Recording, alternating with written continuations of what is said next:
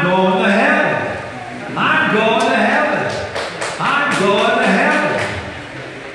Anybody who believes in Jesus Christ has His grace and has His mercy. What does that really mean? That the empty tomb has come, and the fact that you have His grace. He opens the door to heaven because He rose from the dead. He closed the door to hell because He has risen. That makes me unique. That makes you unique. I am special. He thought about me. He made a plan for me. He is my Father. He is my brother.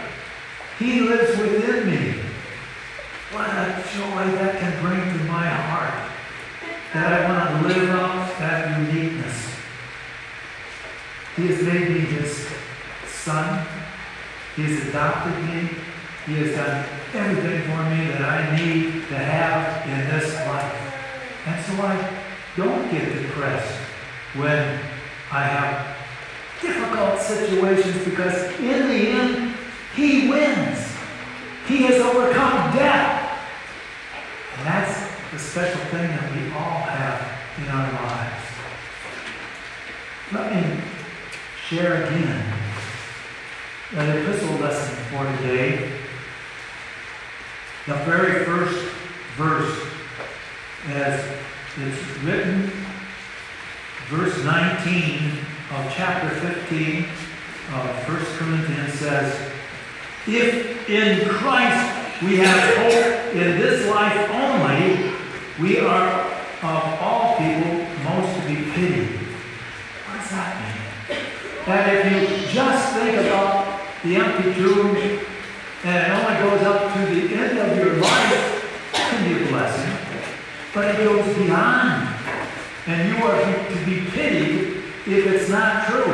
If we do not have the empty tomb, as it says. So Paul is saying, you are firmly rooted in Him. You are His child. And it goes beyond this life. It gives us a hope beyond this life. It gives us an identity that we didn't realize that we had. Christ is risen, and risen indeed. We say this each Easter, and we can say it all year.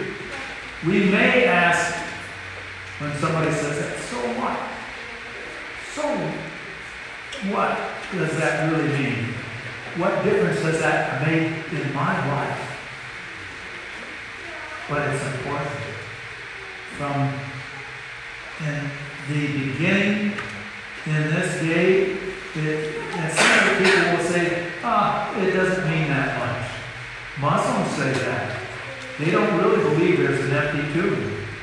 And so they don't have the joy that we have of knowing that we have a guarantee that we're going to go to heaven because of the empty tomb. We need to preach that.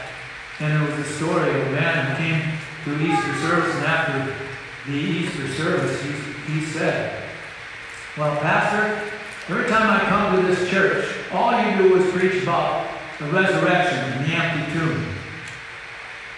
Well, that told something about that particular man. He only came on Easter. But really, there's a good thing to that if we would preach, as I said before, every Sunday. That's the gospel lesson. And if there's not any gospel in there, that preacher is doing a very good job. Somehow, he needs to get it across the gospel in a variety of ways. The empty tomb. It's important, again, to emphasize that. And we need to know that if Christ had not risen, your faith is futile. It really doesn't mean much. Why would we believe in Jesus Christ if it wasn't for the empty tomb? We need the guarantee of the resurrection in our lives. If Jesus did not rise from the dead, then our our state is worthless. We are not above forgetting it. Sometimes we just forget what that really means, that we live our lives all year long. We need to be reminded over and over, and don't doubt it. But believe it. Trust that Jesus is alive. And that brings the message of peace to you in your life. Nothing's going to rattle you. No situation that can make you stumble. As we look at the situations in our life, we often look at the problem and then we look at God. What I'm saying is that you've got a problem that's right here in front of you. Put God over here before that problem. Don't come to God after you got the problem.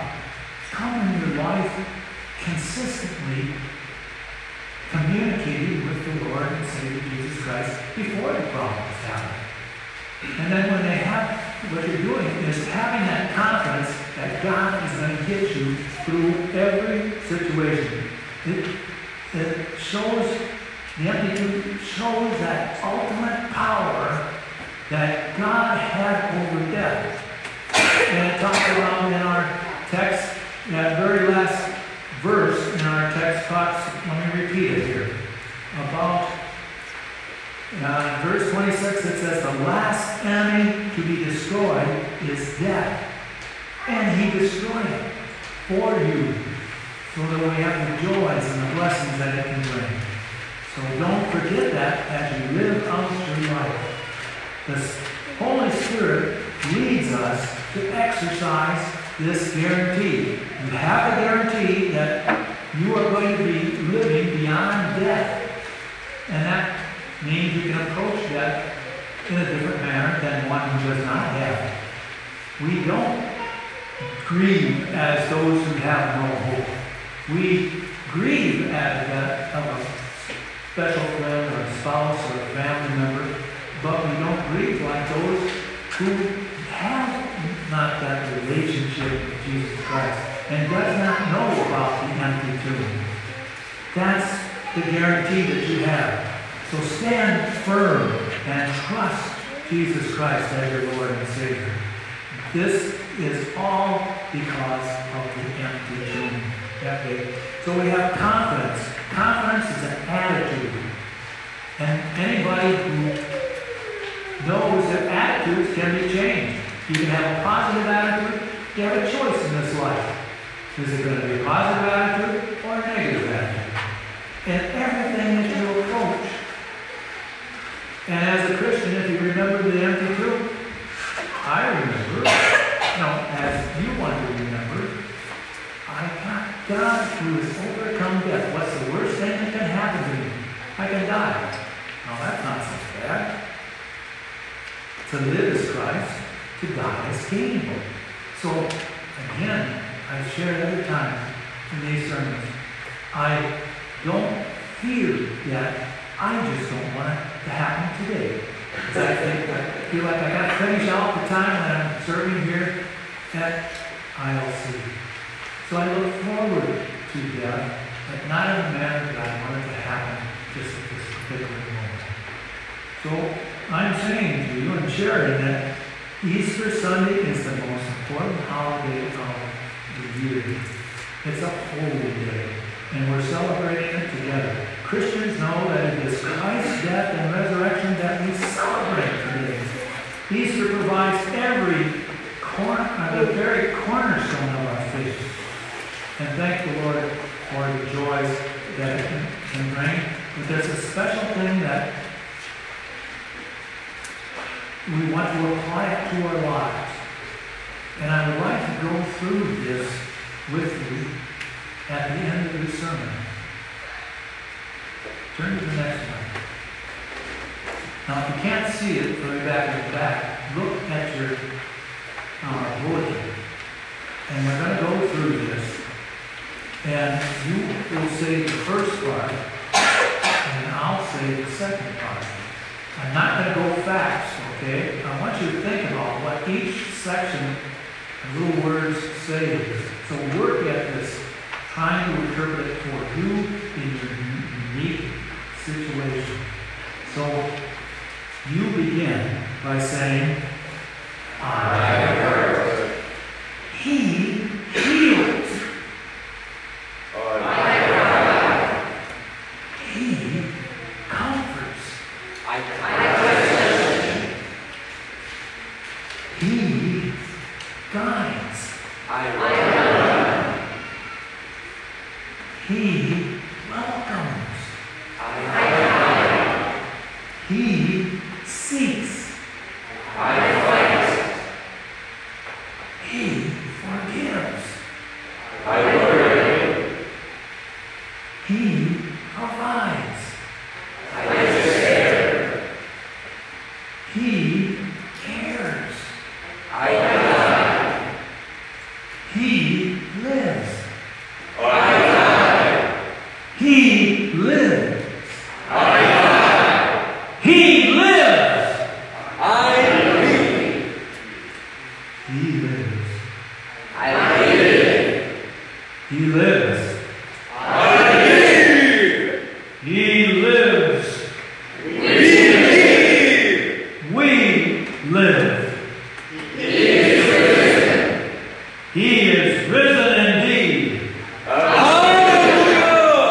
Hallelujah. Cling to the response of Jesus in his resurrection, the empty tomb. Have that in mind, not only on Easter, but the rest of your life. And everybody said, Amen. Rise, please.